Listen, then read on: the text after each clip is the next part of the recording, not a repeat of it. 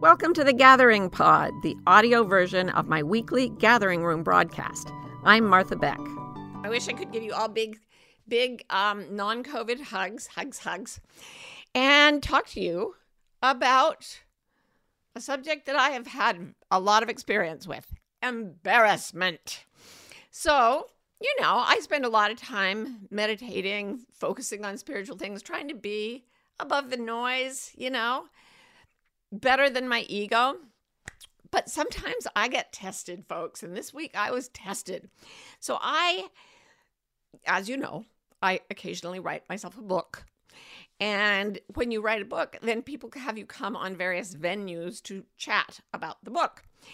And just now it's getting to the COVID place where people are actually starting to ask me to come into television studios instead of just zooming out like we're doing right now. So last week, I had a TV thing in a studio for the first time in I don't remember how long. And I went in, it was a major network. And I met with and I was in there, I had to do my own hair and makeup, which is a nightmare because TV makeup is a whole different deal. And then I did all my makeup, but then I had to wear a mask. And then I took the mask off in the bathroom and I had the whole mask crease, which, trust me, I just don't have extra room for that. So then I just stuffed a lot of toilet paper into my mask and along the sides to my ears, and so the band wouldn't make these marks in my face. So then I just walked around with these big puffy wads of toilet paper sticking out of my face. And still I was fine because, all right, I can handle this stuff. People are going to understand. I don't even care if they laugh. I am fine. So then in comes the TV anchor, and he is the loveliest man.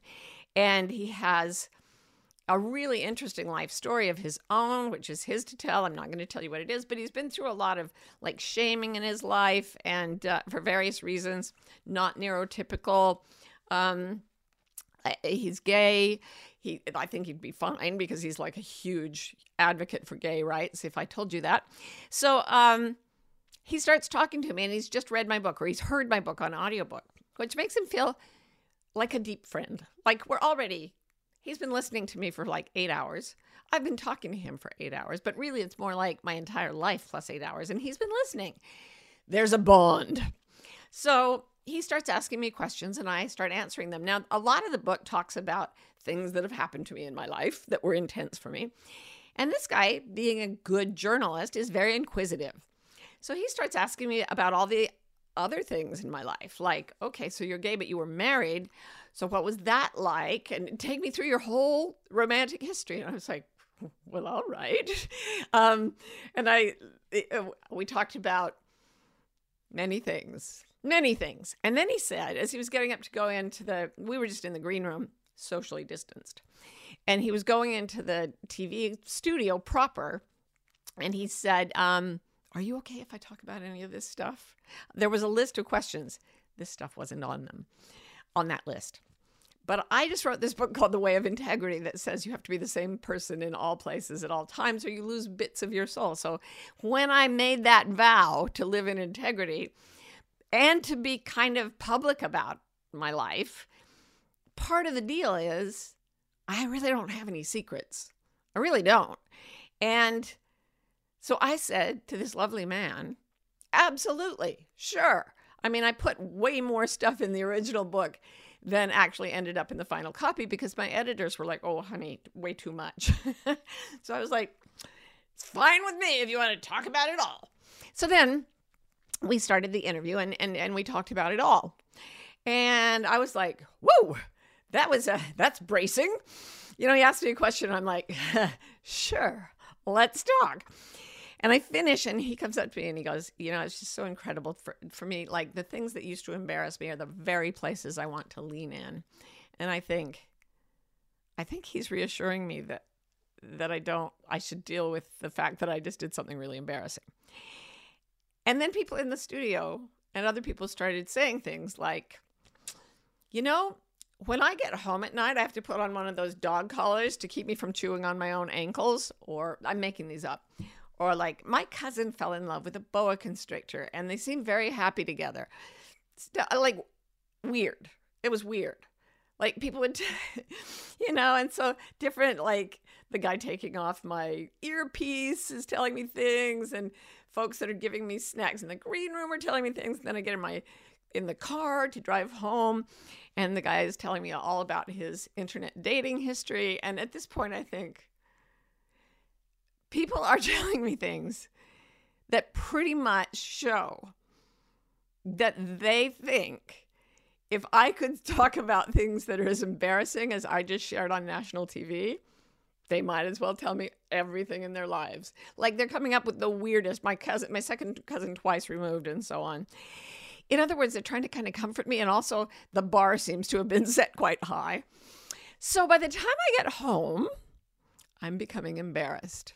And I mean, I can handle a few things, but the thing about a TV studio is there's the crew, there's the other guy talking to you, there's a camera, and you don't really see how many people are going to be watching it. And I lay there in bed thinking about all the people in their ordinary American lives who maybe don't have cousins that married boa constrictors or whatever, who are going to be watching this interview going, oh! Yeah. And I'm thinking that I've brought shame upon myself and my family. And it's all true. I mean, I don't know if I brought shame upon me and my family, but everything I said was true. So if it brings shame upon me, I deserve it. So usually I would rise above, but this was a pretty big dose. It's like the first time I've been out of the house in 3 years or whatever. I don't even remember, 30 years at this point. Who knows? Anyway, I lay there and I thrashed and I tossed and turned. It's almost never that something bothers me enough to keep me awake, but I was so embarrassed. I kept going over these things and like, okay, how did I say this? What did his face look like? How did the people react?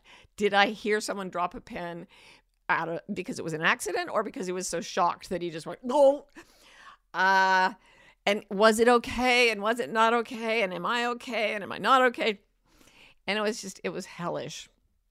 And then I started going through my audiobook collection looking for something that could make me distract me. And I happened upon, in this very sort of magical way that books have of interacting with me, even audiobooks, I happened upon an audiobook that said, sometimes in life we have to deal with difficult things, feelings like, fear, anger, embarrassment. And I was like, this man's going to tell me about embarrassment. So I put my earphones in and I got ready and relearned something I should have known.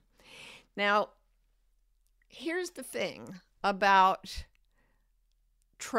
having something awkward in your life history that you want to keep from other people.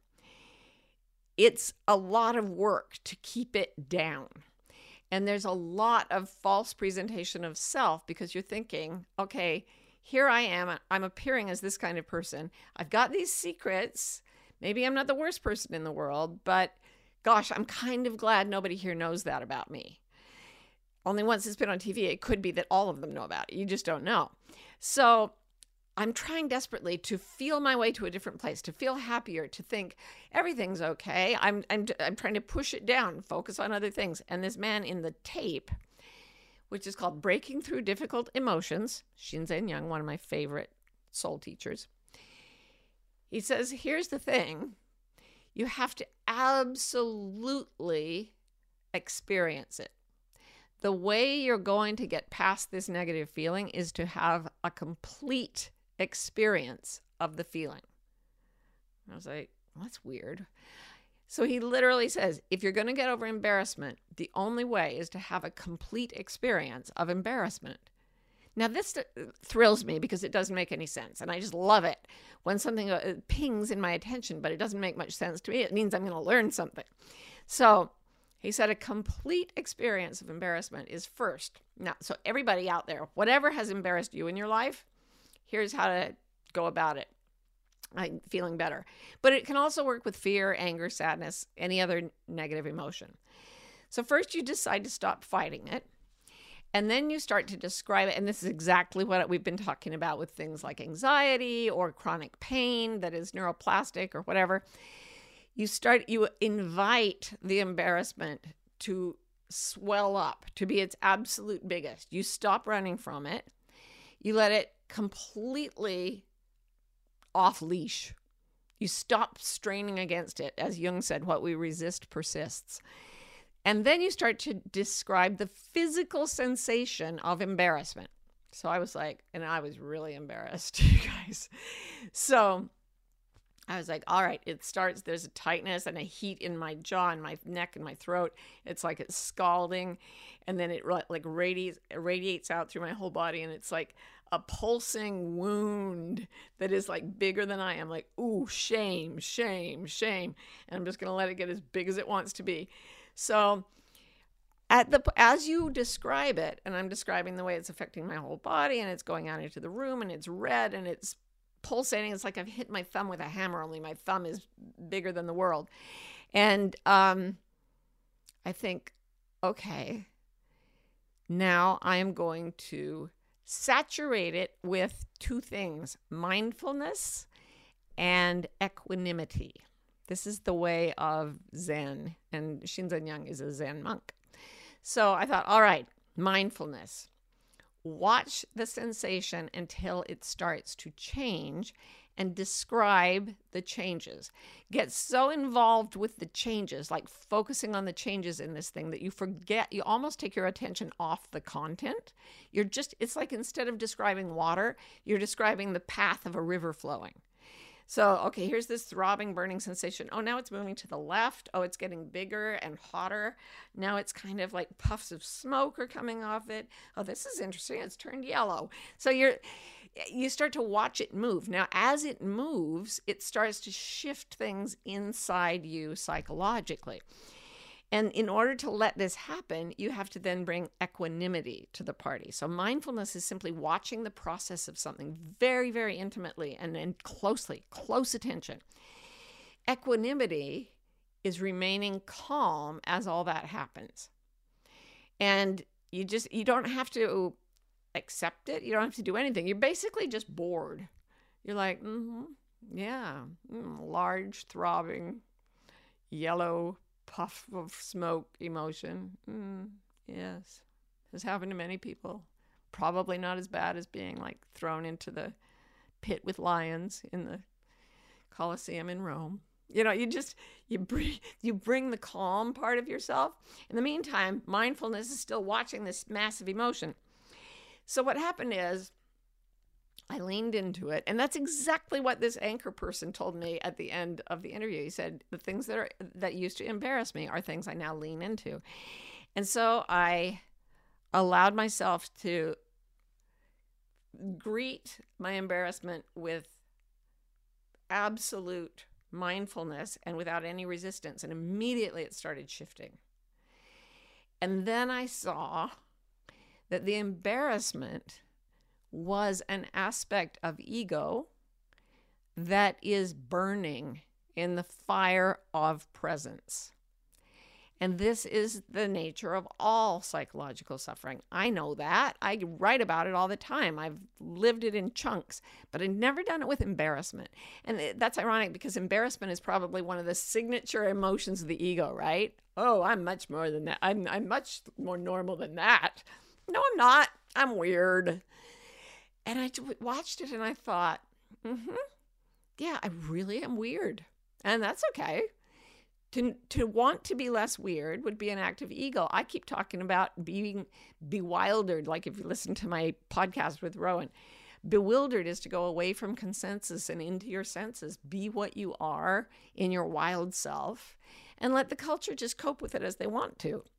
So I watched my ego in flames for the rest of the night. Got up about 3 a.m. It sucked. I was really tired all day. But now when that tape goes out, and it'll go out sometime next week, it's going to be kind of like when I went to Byron Katie's School for the Work before the pandemic. One of the things that Byron Katie, one of my favorite teachers, spiritual teachers, had us do is write down we're in a room of a bunch of strangers, right? So she had us write down, here is what I least want you to know about me. So here's the thing I want to hide the most about myself. Write it down. So we all wrote it down. Then she says, now change the instructions. So it says, this is what I most want you to know about me. And we all did that.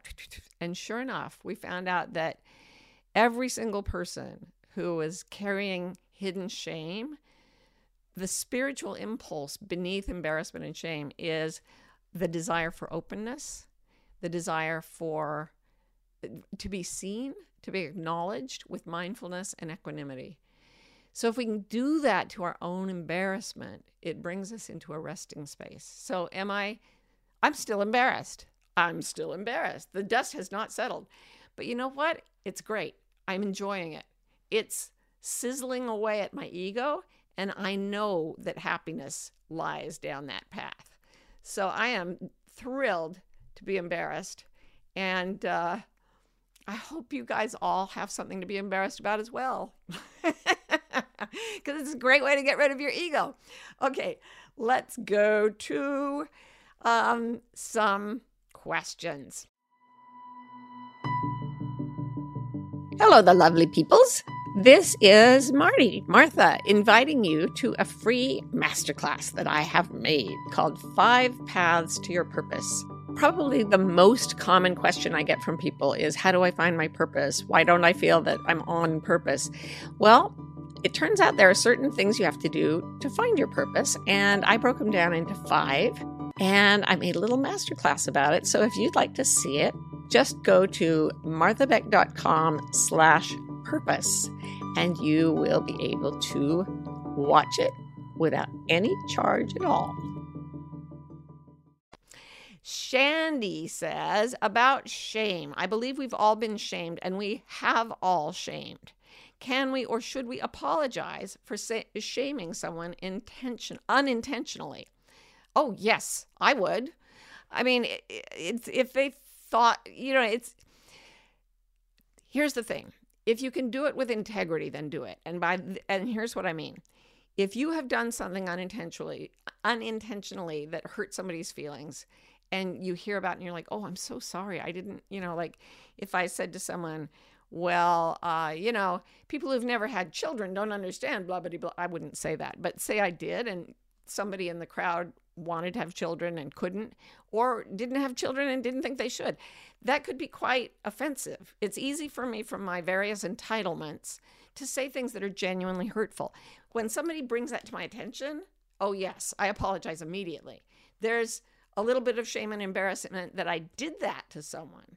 And the way to get out of that is to say without any reservation, I am so sorry. I see what you mean. When I put myself in your shoes, I would have felt exactly the same way. Thank you for enlightening me. I won't do it again. If I do it again by accident, I'll be very sorry.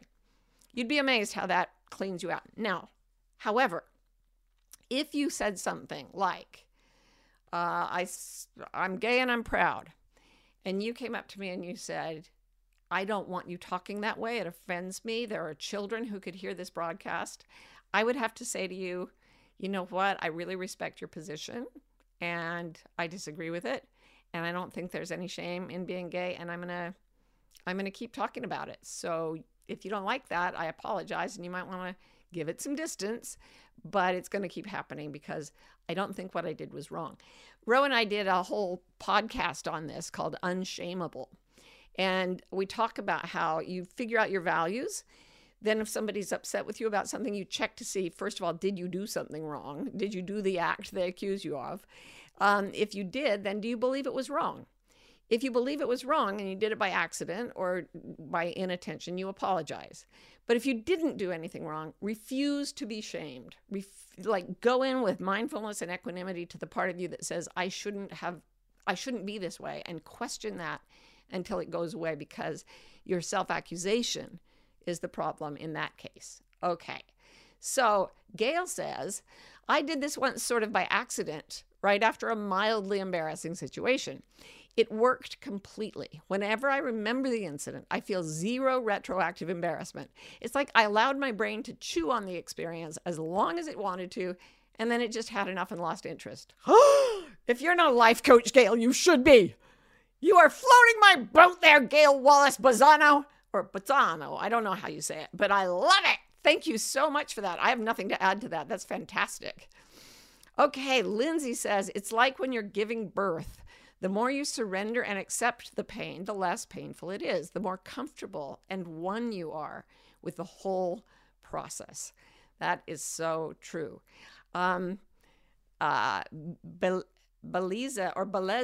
says, shame or remorse? What is the difference? Remorse is when you did something that hurt somebody or that hurt you and you wish you hadn't done it. But like maybe you lost control of a car in the ice and crashed your parents' car and you feel bad about it. That's remorse. Or you got involved in gambling and you lost more money than you should. Remorse. Shame is when you violated your own values. So one of my values is integrity. So if I violated my integrity by refusing to let myself be embarrassed on national TV, does this make any sense? My social self was embarrassed to like open up about my whole private life on national TV. But my deepest value says that integrity is more important than my embarrassment or lack thereof. If I had hidden in order to be less embarrassed, I would have violated my own value of integrity, and for that I would feel shame. Because shame is something that it's a signal to you that you're not doing what you want with your life. There's a different feeling that comes when people socially shame you, and they're like, you're not good enough, you're bad for the following reasons. That's a social thing that's pushed onto you, and you stop and think, is it my value? Are these people who are shaming me reflecting my own values? So if somebody said to me, you know, how can you say you're pro-choice? You had a baby with Down syndrome and you chose not to do it, and you should be ashamed to be openly pro-choice. And I would think, no, I'm not taking that shame, because I don't believe I've gone to that mountain and I have found what my real values are. And my real value is that every single incident is different. And every single thing we do, especially with that kind of import in our lives, is up to our deepest heart to decide. And no one gets to decide for anyone else. That's my value. I'm not going to let you guys shame me. So, yes, this is how shame and remorse differ. One is just, oh, I did something wrong. I feel guilty. Sorry, I won't do it again. The other one is like, I violated a value. I violated your value. Now you're mad at me. I violated my own value. Oh, that means I need to change. Okay. So here we go. I was blindsided by a friend. Someone says here, I'm having some trouble with, hang on just a second here. I have to do a technical thing. Aha! Kira says, I was blindsided by a friend breakup this week. Since I have lots of past experience with the mean girls, this has brought up a lot of stuff for me, in particular, feeling embarrassed for having opened up so deeply with this person. Like, how could I be so silly as to think that this person actually wanted to be my real friend? I find embarrassment is often connected to having opened up. Why is that? It's because our real selves are very tender, very vulnerable.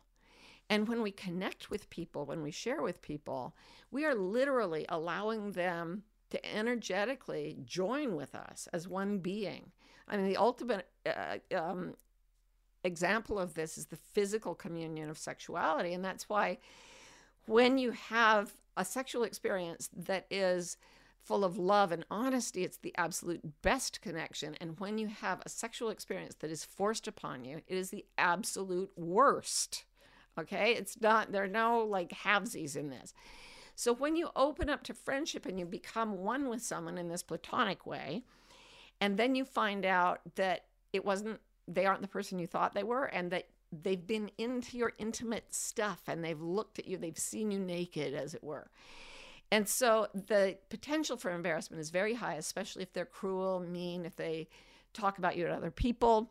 I've had this happen a lot, not with nakedness physically, but with people who I thought were really near and dear to my heart, who then decided I was a really bad person, or without my knowing went and said really, really, really mean things about me to other people. And here's the deal. It is calculated. This behavior is calculated to shame you into submission. It's meant to make you bow your head, do what people want, refuse to shine, keep yourself small, serve others instead of your own deepest wants and values. It's a form of social control. Shame is the most powerful force of social control. And so when we feel it, it influences our behavior a lot. When people impose it on us, it's horrific. It's literally the strongest socializing force that we can encounter.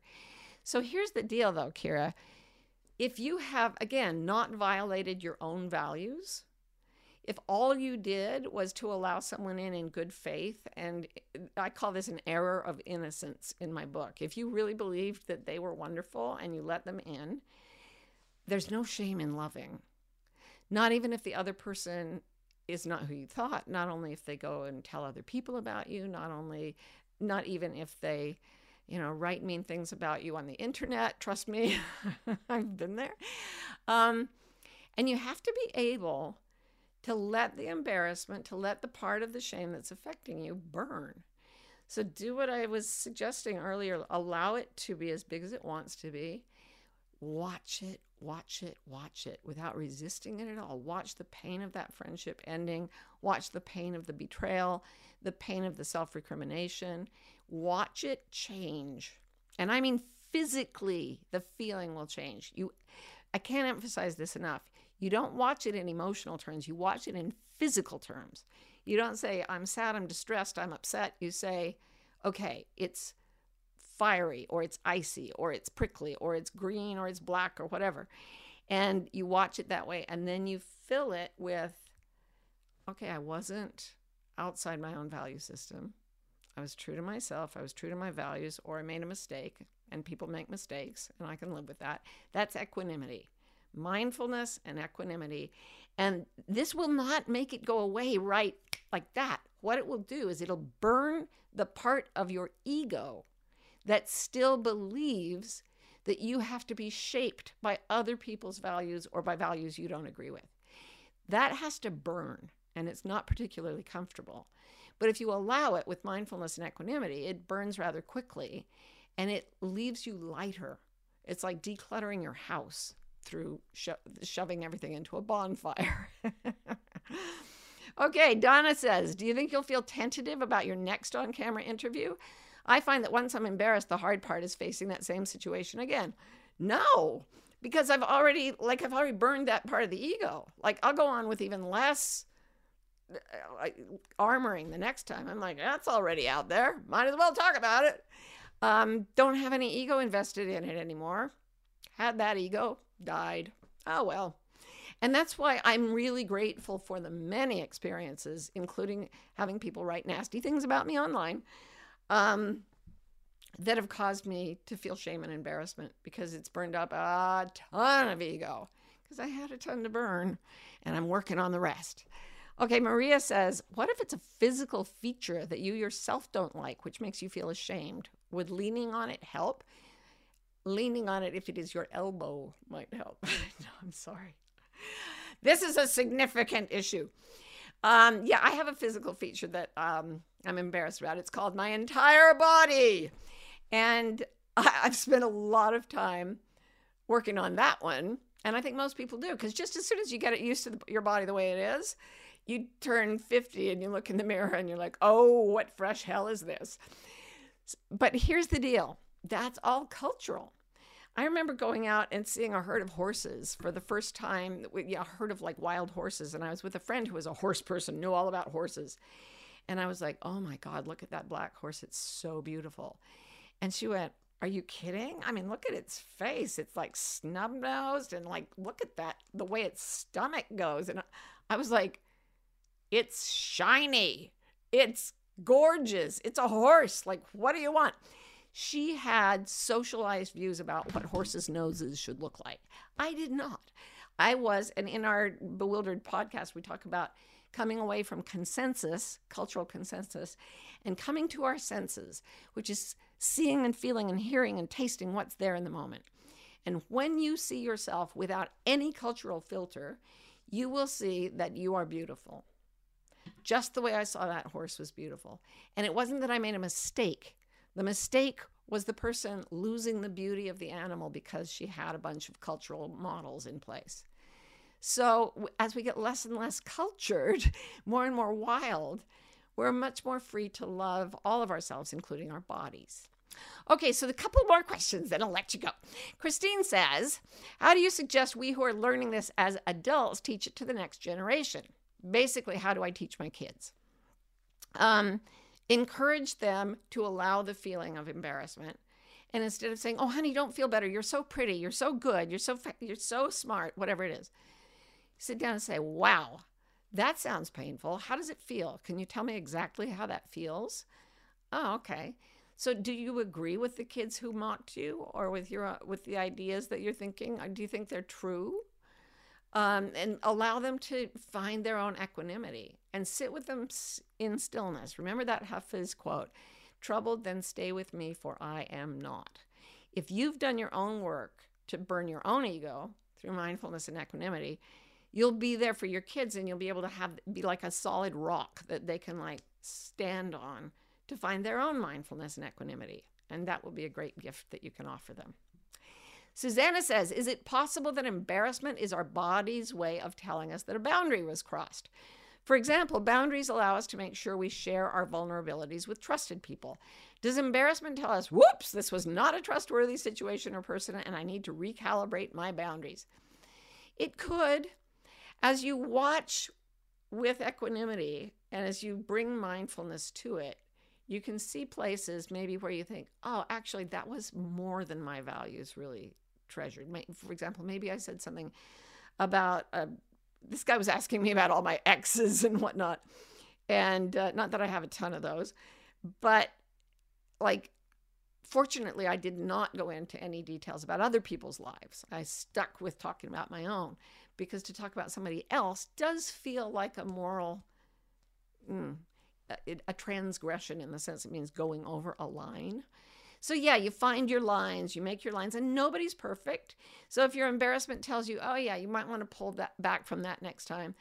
But the rest of it, even having done that, even saying, okay, I made a mistake, the only way that remains a torment is if the ego stays where it is. If you let it burn, if you say, yeah, I made a mistake and I'm embarrassed about it. All right, how big is the embarrassment right now? Where's it going? What's it doing? Oh, look, it's chewing up my ego. Thank you, embarrassment. What a gift. So I hope you all have embarrassing moments this week that you can use to practice, because this is a really, really interesting little way to burn up our egos and get that much closer to the end of suffering, which is also called enlightenment. So I hope that happens to you this week. Hope you have a full enlightenment this week. Be sure to let me know about it.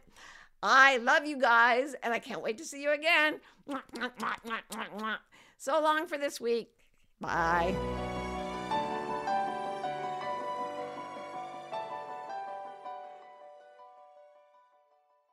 Change, eh? It sure does keep happening. I feel like there's something that you, Martha Beck, have created that will help us understand how change affects us and how to manage it. Oh, by coincidence, now that you mention it, I have. It's called The Change Cycle. It's about 4 aspects of the whole process of change. And we've put the information together in one handy place so that the people can refer to it when they're going through change. And you know what else? We also made podcast episodes about each of the 4 squares in the cycle that are also on this new page that we've made for the peoples. Well, how remarkable is that? All right, you can find out all about the change cycle at marthabeck.com/change.